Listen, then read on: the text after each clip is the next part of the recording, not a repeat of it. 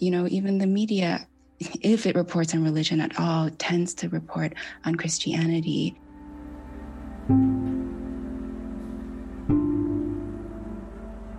It really misses some of the perhaps more grassroots or community efforts.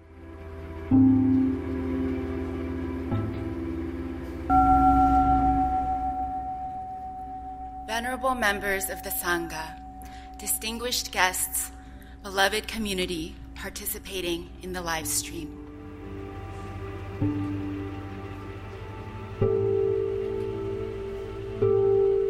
We welcome you to May We Gather, a national Buddhist memorial for Asian American ancestors. We extend our deepest gratitude to Higashi Honganji Buddhist Temple in Little Tokyo, Los Angeles, for hosting today's ceremony. As many of you know, just 2 months and 8 days ago, this temple was vandalized.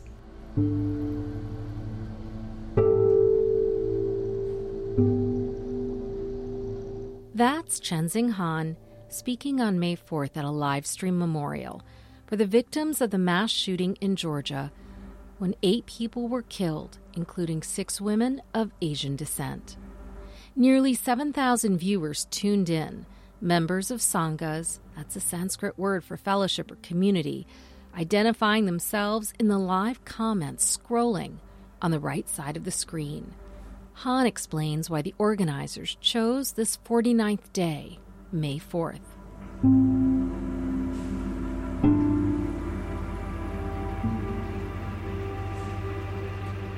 In many Buddhist traditions, the 49th day after death is an important moment of transition for both the deceased and the bereaved. Here in this temple and across the country online, we will make merit together today.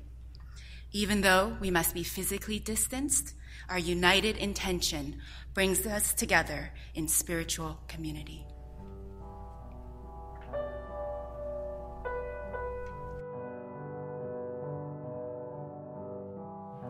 I'm Umbreen Khan, and this is Inspired.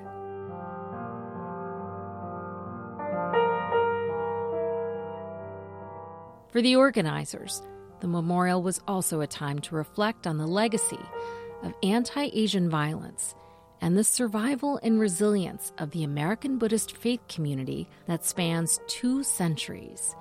When our Japanese American forebears were herded into U.S. concentration camps in the 1940s, our priests were classified as a threat to national security, our Buddhist faith deemed un-American. When our South and Southeast Asian parents and grandparents arrived in this country in the 1970s, many fleeing wars inflamed by the American military, we were told our cultures and Buddhist traditions didn't belong. In the face of nearly 2 centuries of xenophobia and systemic violence, Asian American Buddhists have long joined together to rebuild our communities. Piece by broken piece, we sutured the jagged edges of altars, statues, incense burners, and our very bodies and minds back together. This mending is part of our Buddhist practice in America. Each act of rejoining reveals how compassion can arise out of racial suffering, how fragments are inseparable from wholeness. We mend them as a declaration of our interconnectedness, as an expression of gratitude to our ancestors, and as a way to cultivate the karmic conditions for American Buddhism's continued flourishing. As we confront yet another wave of violence, vandalism, and exclusion targeting Asian Americans and Asian American Buddhists, let us honor our ancestors by continuing their legacy of gathering and mending. That was Dr. Funi Su. She's an assistant professor of American Studies at San Jose University and one of the co-organizers of the memorial ceremony.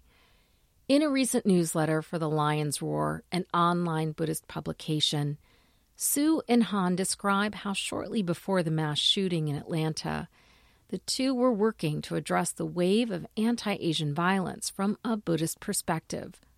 But then, after the killings, the idea turned into something much bigger. For Han, amplifying the groundswell of voices of Asian American Buddhists is a calling. In late January, North Atlantic Books published her first book, Be the Refuge, Raising the Voices of Asian American Buddhists. Part memoir, part anthology, Han weaves a series of interviews into a story that challenges the popular idea that American Buddhism is the domain of white converts, and along the way, Han shares her own spiritual journey. I spoke with Chenzing Han in March from her home in the Bay Area, just a few days after the attacks in Atlanta. Chenzing Han, welcome to the program. I want to begin with the opening chapter of your book, the acknowledgments that you have at the beginning. You describe it almost like this symphony of acknowledging all the different people who played a role in helping you along the way. You reference one particular person, the angry Asian American Buddhist. That's the pseudonym for a blogger whose real name was Aaron Lee. And he started that blog probably around 2009. It was really interesting to me because it was the first time I heard an Asian American voice speaking about issues of race and representation in American Buddhism. I met him through my graduate thesis advisor. Dr. Scott Mitchell was active on the Buddhist blogosphere at the time. And of course, so was Aaron, but writing anonymously. And he said, okay, if you're going to do a project in Asian American Buddhist, you have to be in touch with this person. And I thought, okay, is he going to be really mean because he's an angry Asian Buddhist? And like the first email was just like, I would love to help you. I will connect you to anyone you want. And just from that moment on, it was like, sometimes it felt like practically every day we were exchanging emails. He was recommending people to me. He was living in LA at the time.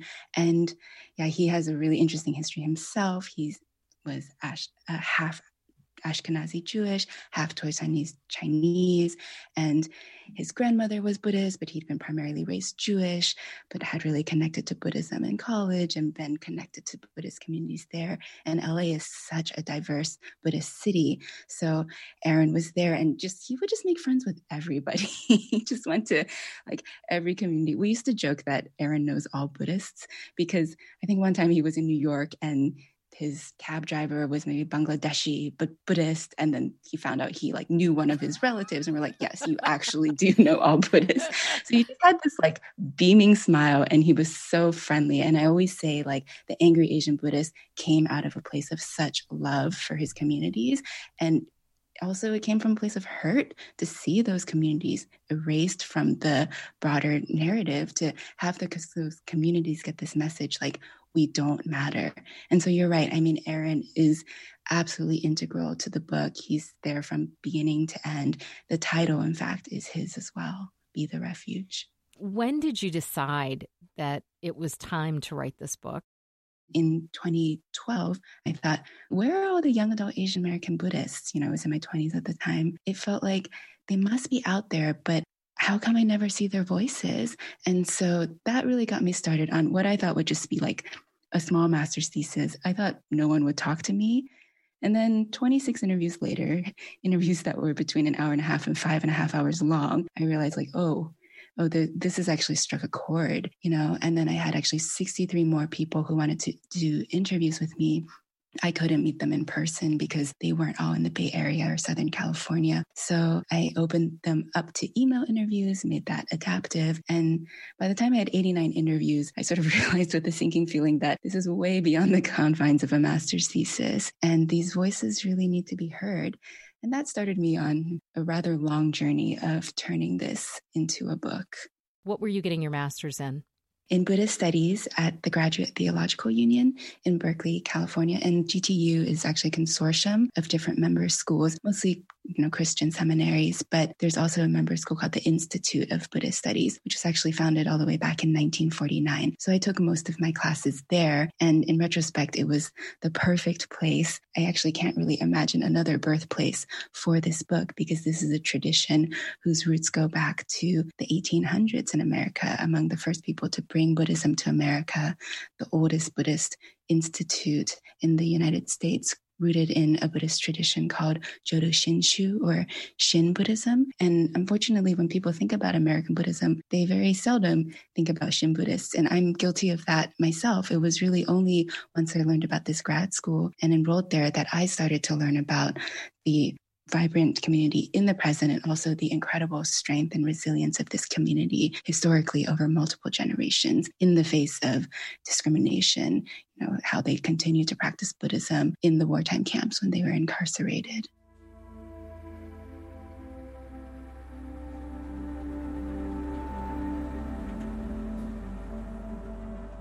Early in the book, you talk about the Buddhist churches of America and how they survived by adapting their practices, specifically assimilating and becoming more anglicized. Is that an accurate reading? And if so, why did you feel it was important to bring that up? Yeah, I mean, the Buddhist Churches of America, which is out of the Shin Buddhist tradition, was originally named the Buddhist Mission of North America, and they renamed themselves the Buddhist Churches of America during World War II because of the kind of discrimination they faced. And then ironically, in modern times, there have been people who said, oh, why do you call yourself a church? Like, that's not very Buddhist. You should call yourself a temple. And that again, ignores the histories, the pains that Japanese Americans took to make it safe for their Buddhist practitioners to be able to practice in this country, to adapt to this country, right? To hold Sunday services and to have pews. So people think, oh, it's so Christianized, and they ignore actually the deeper historical reasons why that's the case. And in fact, they are completely Buddhist, and their theology is, and I should even say maybe Buddhology is different from that of a Christian church. But when people just look at the surface level of things, critique without understanding the deeper dynamics, that's when they miss the full picture. And is that what you're trying to do with this book? I mean, because you do introduce some of those tensions, some of those observations, some of those critiques that different members of the Asian American as well as non-Asian Buddhists have of each other. Are you trying to also be yourself a bridge between those two kind of constituencies that are under the umbrella of American Buddhism? Yeah, I think I'm just trying to invite people to listen and to share their stories both, trying to weave together or bridge those groups, and also to acknowledge our Black Buddhist practitioners, our Black Buddhist siblings and Latinx and mixed race. I was really trying to create a space where we can center Asian American Buddhist voices, but in a way that helps us recognize the full diversity of something called American Buddhism, and help us recognize, I think we are just getting started in understanding what that full diversity looks like. And seeing that full diversity is going to require more of us to tell our stories, is going to require the dominant groups possibly to step back a little bit and create more spaces where we can hear from the marginalized voices.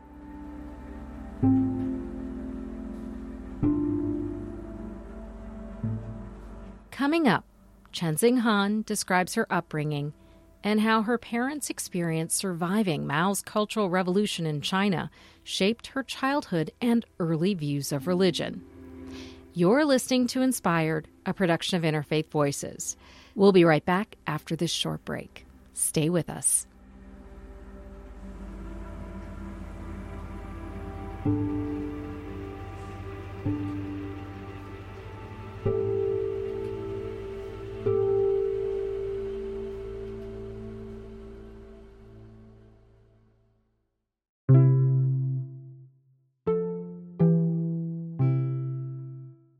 Hi, friends. I hope you're enjoying the show so far.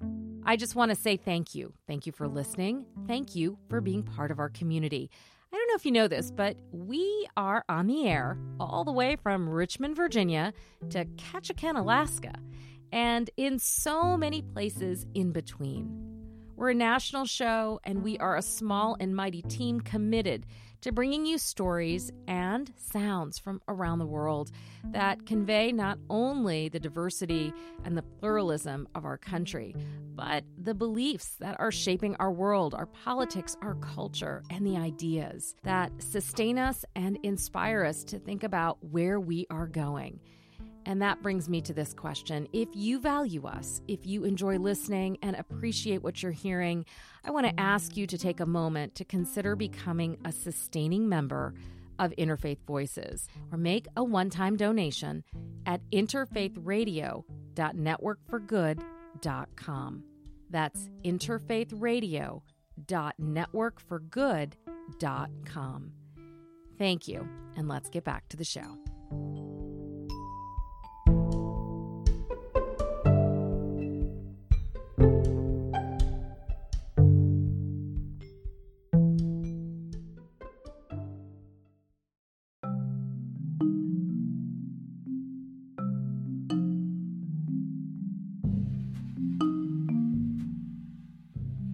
I'm Umbreen Khan, and you're listening to Inspired.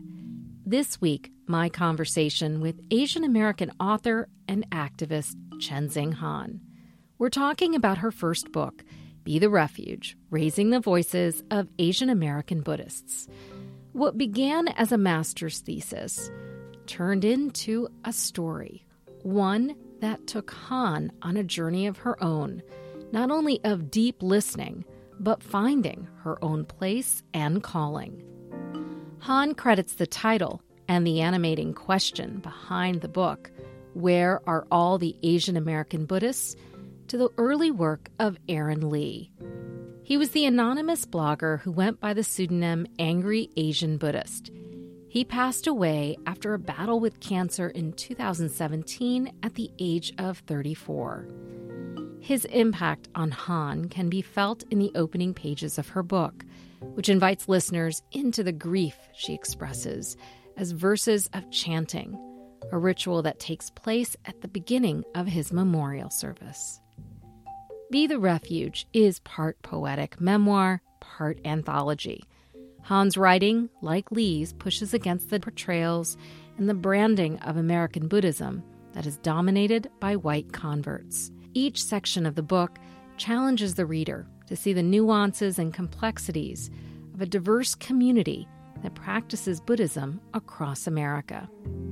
For Han, an immigrant from China, the journey into this world did not begin in her childhood home. I was not raised in a religious household. I'm an only child.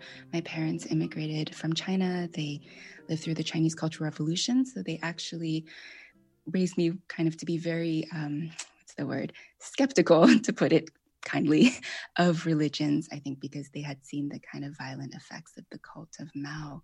And so I was not raised religious, and Buddhism is something that I only came to really maybe towards the end of high school. I took a gap year before college and spent most of that time in Asia. And I just remember traveling through Thailand and Nepal and Tibet, seeing Buddhism as a common thread, but in such different manifestations, and just being really in awe of the art and the architecture, and especially the people there, feeling like, wow, I think it's important to remember, like, 99% of Buddhists in the world live in the Asia Pacific region. And so to see it there in the adopted homelands of Buddhism was really powerful. And it made me curious to know, like, of course, there are so many Asian diasporas around the world. How have they adopted Buddhism, especially in places where, they're both a racial minority and a religious minority? So I always talk about there was never really a single conversion moment to Buddhism for me, that it was really like a gradual process, kind of like the way, you steep tea and the water slowly takes on the flavor over time. And pretty soon the water just has become tea. And so I think Buddhism sort of permeates and perfumes every aspect of my life now, but it's really hard to pinpoint an exact moment.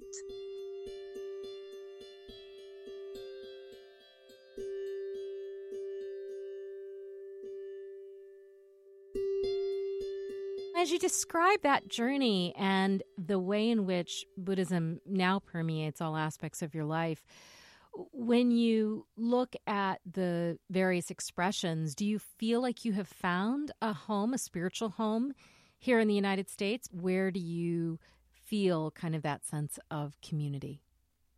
In a funny way, a little bit of everywhere, like even in nature, for example. I guess what I mean is, I think I've learned that Buddhism itself is so adaptable, and I think through the process of writing this book, I've realized, sometimes we can't exactly find the communities where we feel really a deep sense of refuge or safety. So we create them, right? In the Zoom era, we create a vigil, we create a Buddhist service, or we just gather, we can't really gather with our friends yet safely, I think, hopefully soon. But I think I've become more open to the possibilities of kind of Buddhists are everywhere if you know where to look. When I was living in South Africa and visiting different Buddhist communities there and finding them, it was like, oh, wow, I never would have expected to find that here of all places. And so I think that actually gives me a sense of hope rather than feeling like I need all of these conditions and then it will be my Buddhist community. It's about trying to figure out, we talk a lot about causes and conditions in Buddhism. So it's sort of like figuring out what are the causes and conditions. Based on the current causes and conditions, what kind of maybe sense of refuge or home or safety can I create for now? And something else Buddhists think a lot about is impermanence, right? So that it's always changing all the time. We're always going to have to adapt to new situations, to new needs. And I think that writing this book actually gave me a sense of greater hope. It's a lot of work to create those communities, but it can also be a really joyful process.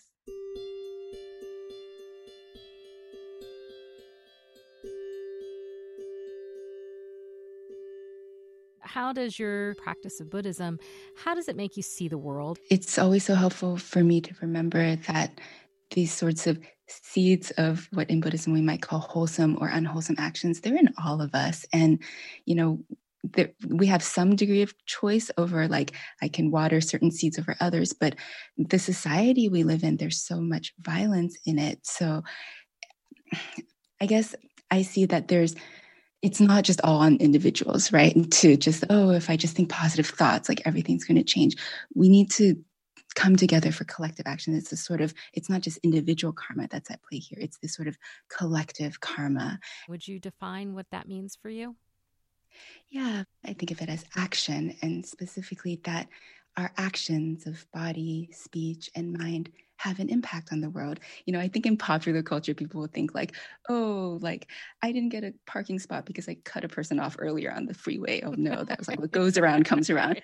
But I think that actually one important thing about karma in Buddhism is actually there's this idea that if you're not omniscient, you can't actually know the impact of every single action you take. But within Buddhism, we sort of, rather than commandments, we have precepts. And these are sort of just like, we undertake the practice of refraining from killing, refraining from stealing, lying, sexual misconduct, or the use of intoxicants. And it's a sort of, I love the phrasing of that. Like, we undertake the practice, and it's kind of knowing like, yeah, we're going to fail. And then we'll just, pick ourselves back up and try again. And so there's a way in which we can observe, like, are there certain actions we do that actually seem to cause harm to ourselves or other people? And if we start noticing that, what can we do to adjust? Right. And so to me, it's a reminder that even during the pandemic, even when we're so isolated, even when it might seem like our only relationship is with our phone or with our computer, that actually even the ways of our thoughts, even what we're thinking, or even when we reach out to a friend, like those small actions actually make a huge difference. And the way I like to phrase it is that we're actually much more powerful than we know. We can't actually know the effects of our actions, which means that, we need to forgive ourselves if we inadvertently cause harm to someone or offend them or hurt them. Hopefully they let us know, and then we can apologize and, make repair and adjust our actions. But also we can celebrate that even like little tiny things we're doing might actually have an outsized impact beyond what we can see.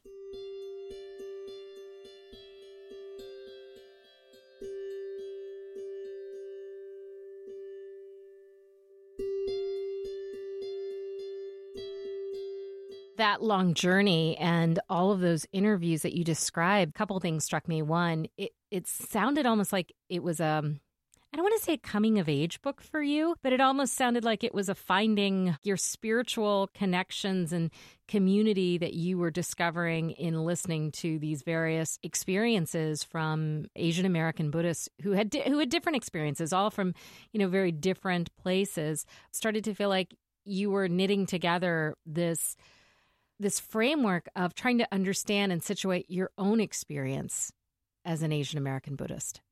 That's a beautiful way of putting it. I don't know if anyone has quite languaged it that way, but I think it's really true. It's funny. I was reading on the page and wasn't finding a kind of, community that included Asian American Buddhists. So in a way, I suppose I was looking in the real world and finding bits of it here and there. And then I think maybe I returned to the page again and kind of imagined a kind of community, right? I interviewed these people one-on-one, but there was something powerful about weaving them all in. And it actually took a while for me to kind of work up the courage to weave myself in, since it began as a more scholarly project. And there's such a convention of, kind of having some objective distance. Not that that's ever really possible. I like the voice. I like the voice you made. Yeah, I know. I hear you. I totally get it. Exactly. Yeah. And actually a big inspiration, I think it was around 2014, was I went to hear Ruth Ozeki speak about her book, A Tale for the Time Being. And she is Asian American, or rather, Canadian, but also a Zen Buddhist priest. And I asked her afterwards if, I had this thesis and I wanted to turn it into a book, and she was very gracious. And we later talked on the phone. And the big piece of advice that really stuck with me was she really encouraged me to write myself into the book and make it an account of my curiosity. So I had this whole first iteration of the book with like 500 footnotes, and I threw that one out basically and rewrote it from scratch for a more general audience and wrote myself into the book, because I realized in a way a common thread in all of these interviews was myself and my own story. And so the book ends up having kind of elements of memoir, but also it feels a little like an anthology because there's other voices. And I suppose it is very symphonic in the way that you describe.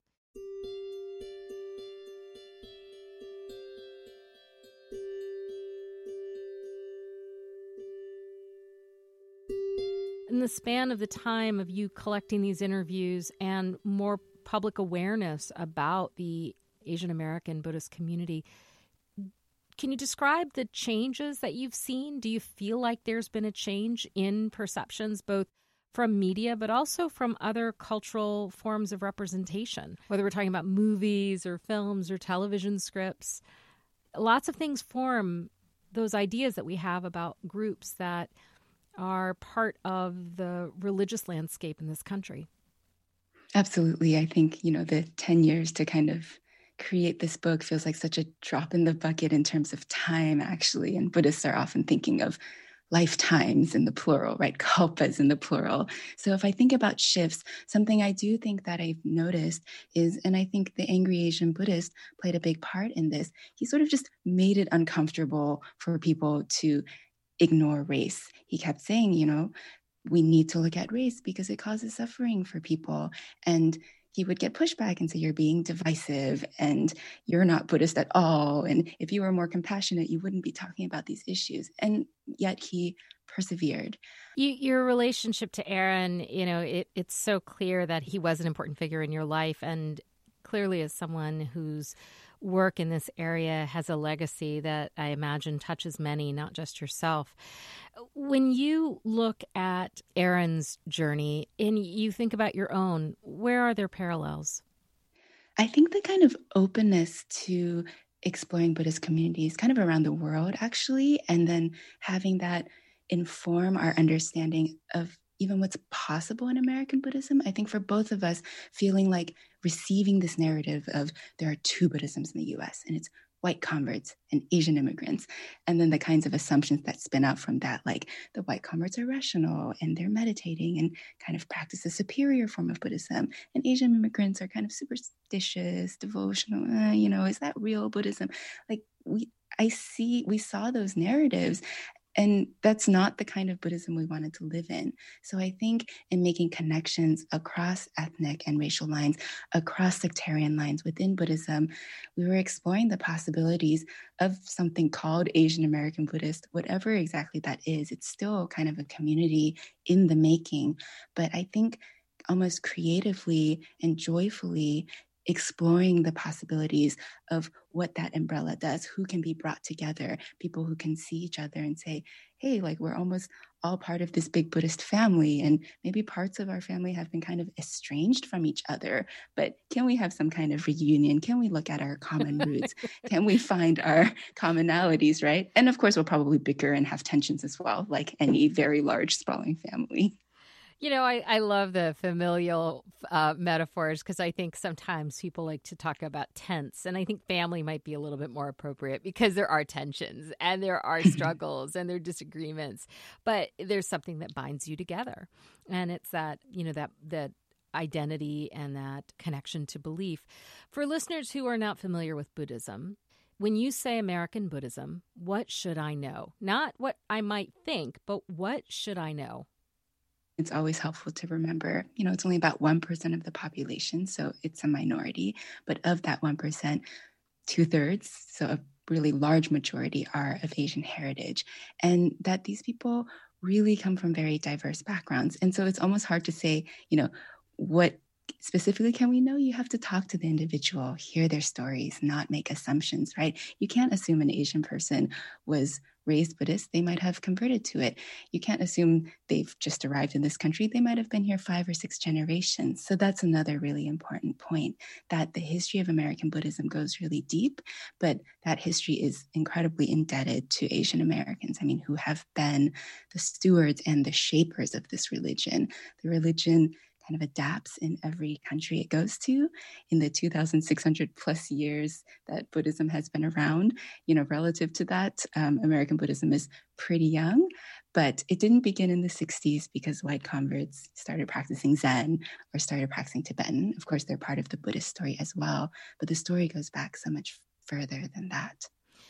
Many cite and talk about the Dalai Lama, and they really see it just through the lens of his spiritual leadership. When you start to look at and get to know American Buddhism and all of its flavors, can you talk to me a little bit about what the leadership looks like? What did you learn about where people come together? How do they gather?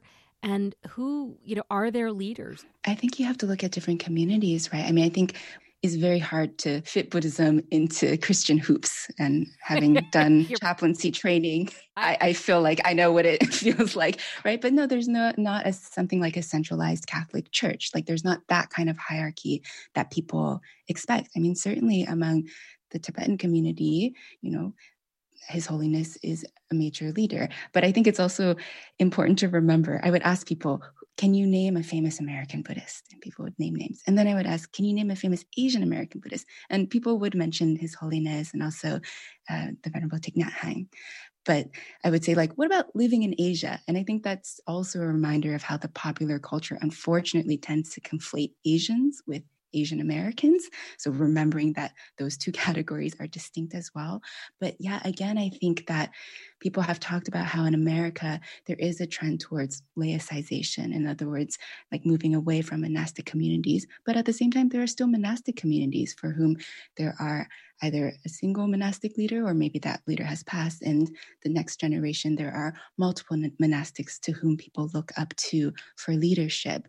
But also, I think something that I talk about a lot in my book, and I think that's evident from our conversation today, is this importance of what in Buddhism is called kalyanamitta, or spiritual friendship, having spiritual friends. And it's kind of almost, we can think of it as a more horizontal level of friendship, that it's really important to have spiritual friends on the path. And, I have interviewees who say, really, I feel that everyone is my teacher. Everyone is a bodhisattva, the bodhisattva being kind of a figure who forsakes their own enlightenment for the enlightenment of all, kind of this, I'm not free until everyone is free. Of course, that's an ideal, but I think some people really live their life that way, in a way that it can feel less hierarchical.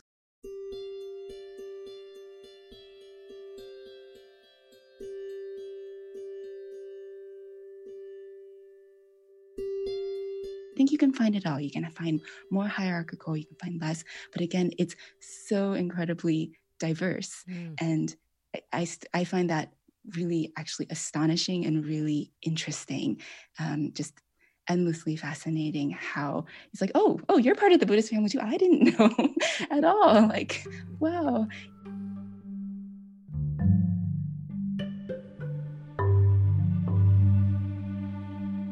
I'm Umbreen Khan, and you're listening to Inspired. I continue my conversation with Chenzing Han.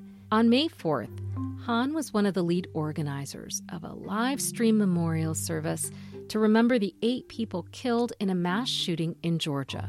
In Buddhism, The 49 days marks the period of mourning and transition of the deceased from the different traditions of America's Buddhist landscape. It's a landscape that's featured prominently in Han's first book, Be the Refuge. It was released in January, and it's part memoir, part anthology. Her book draws on nearly 100 interviews conducted in person and online. What began as part of a master's thesis has evolved.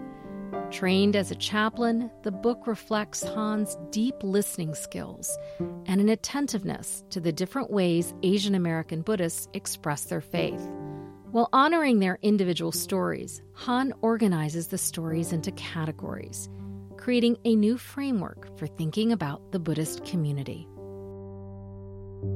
Can you describe how you ended up kind of organizing the interviews to introduce them to readers, but also for making sense of the role that they play as part of this really diverse, really rich American Buddhist community? Yeah, absolutely. I was really actually inspired by one of my interviewees. His name's Noel, and he's Filipino-American. He was raised Catholic, but came to Buddhism later in his life.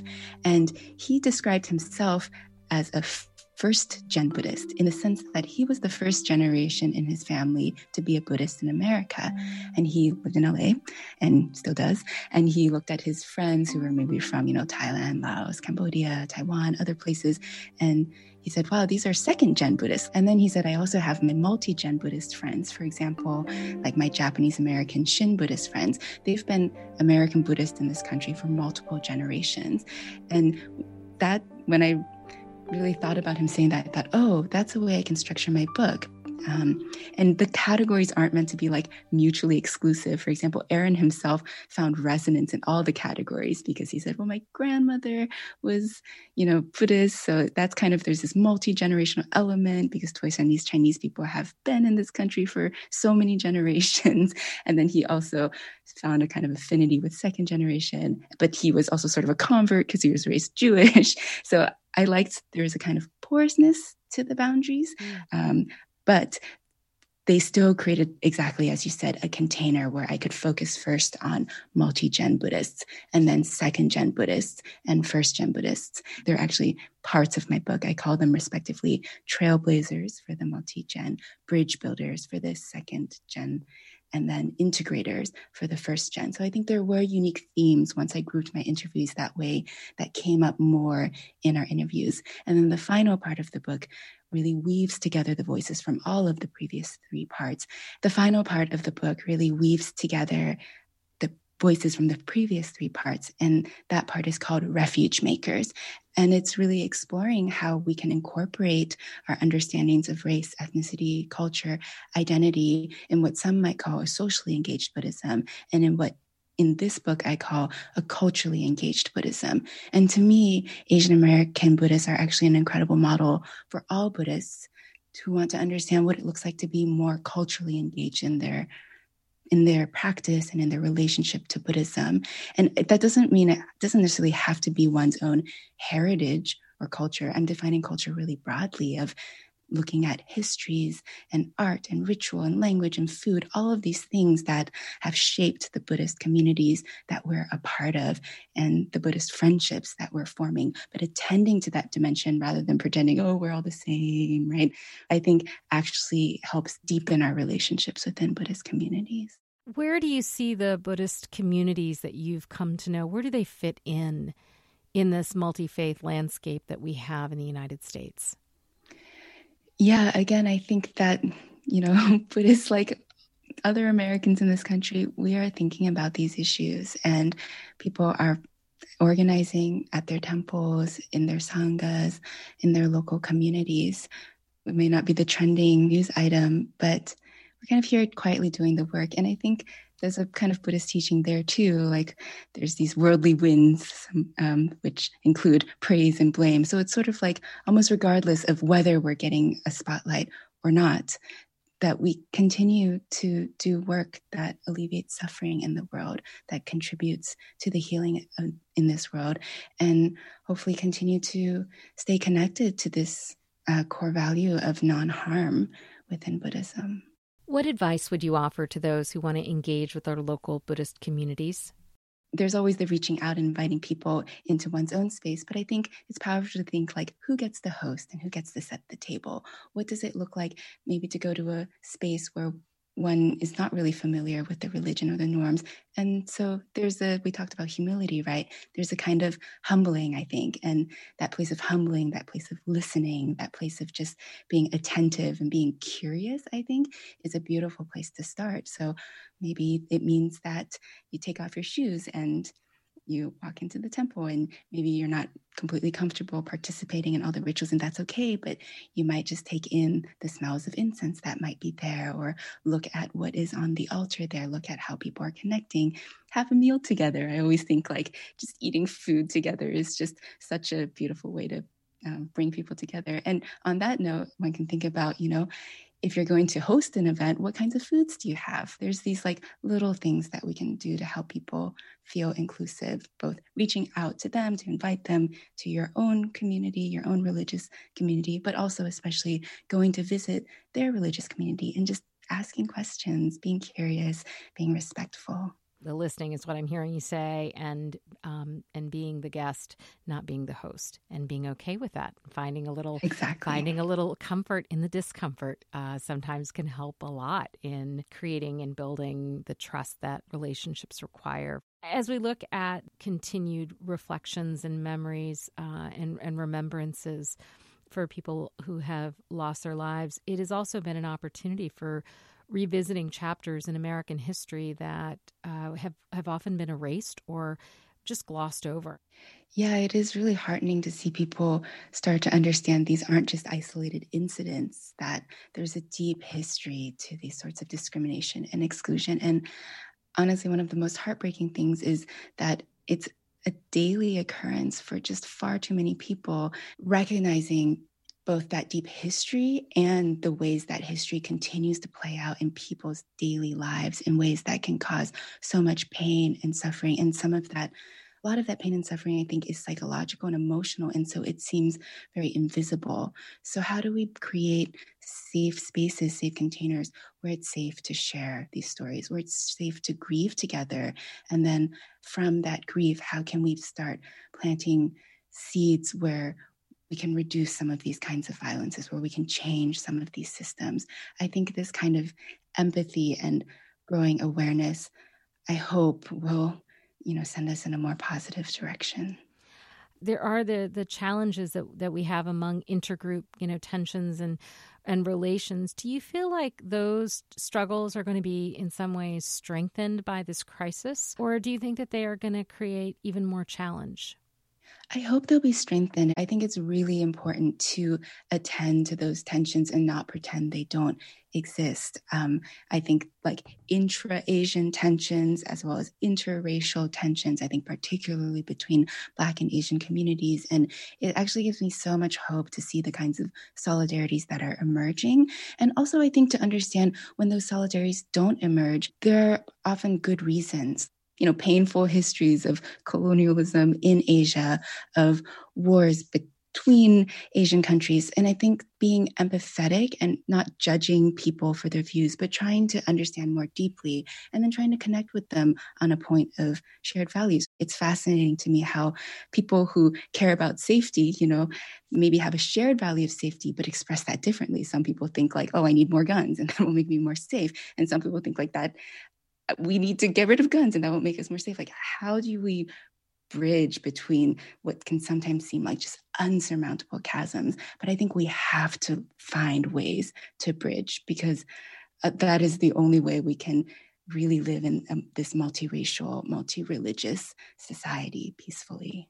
I'm particularly struck by right now where we are in the world and where we are in our political social history when it comes to being and wanting to envision a socially engaged community.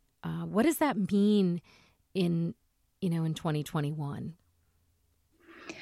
Yeah, for me, there's just such an upswell of pain and trauma and the need to attend to that, what I would call like a long tail of trauma, what some Buddhist teachers call America's racial karma. It's a heavy karma. And we're also working to plant seeds towards a future where some of that karma can be addressed, some of that suffering can be alleviated. I think as Buddhists, there's a lot of effort to do that. And I think there's also an understanding we're in this, again, for the long haul. Like, the causes and conditions that created these kinds of suffering and violence that we're seeing on a systemic level didn't happen overnight. Something I really appreciate about Buddhism is it reminds us of how deeply interconnected we all are. It's very tempting to say, oh, they're the problem, that group out there, we're the good people. And actually, I think within Buddhist thought, there's a reminder that that very kind of thinking actually furthers a sort of violence, a sort of divisiveness. So I think right now, personally, and I feel in communities, there's a lot of trying to almost slow down a little bit, in the midst of media frenzy and in the midst of all this polarization on social media, in the news, and trying to just take stock, tend to our own hurts, our own suffering, our own trauma, and then those of the people around us, those of our community. How do we make this work sustainable, this work of healing, of building, of repair? That's the question we keep asking together, and we keep living the answers based on just how we live our everyday moments.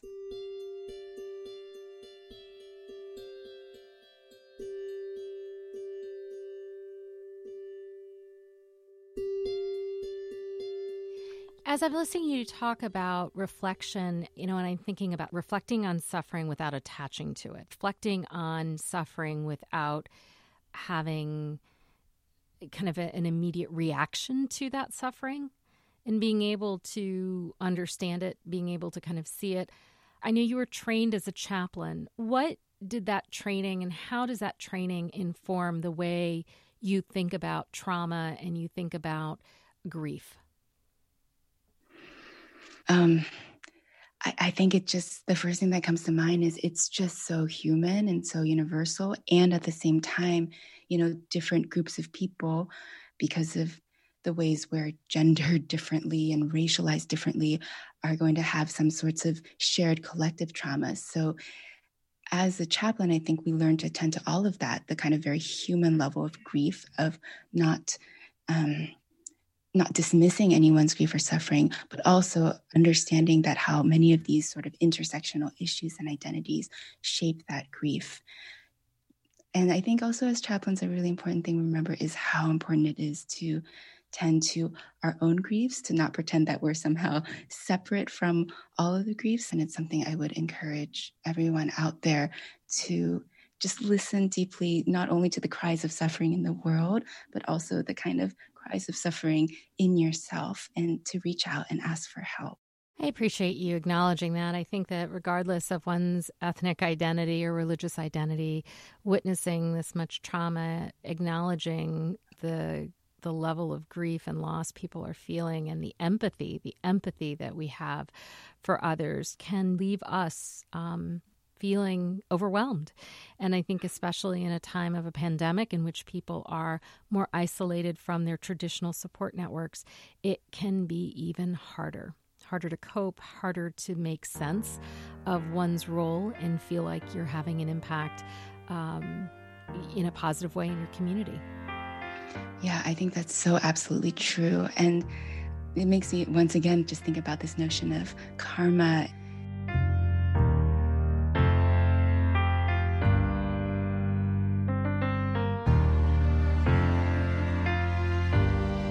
Chenzing Han is a Bay Area author and activist.